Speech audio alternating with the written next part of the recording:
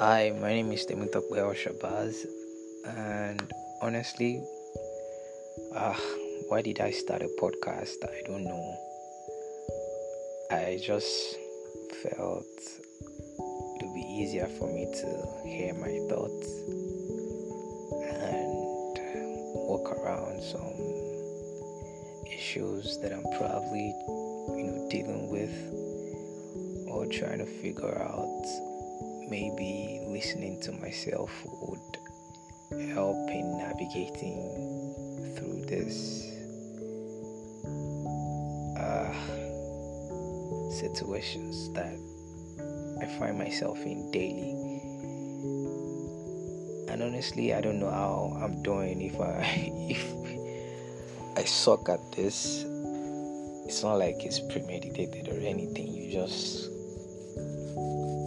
talk, right? And hope that you're able to really, I'm not here to make sense or to have subscribers, or I don't know. I'm just trying to make sure that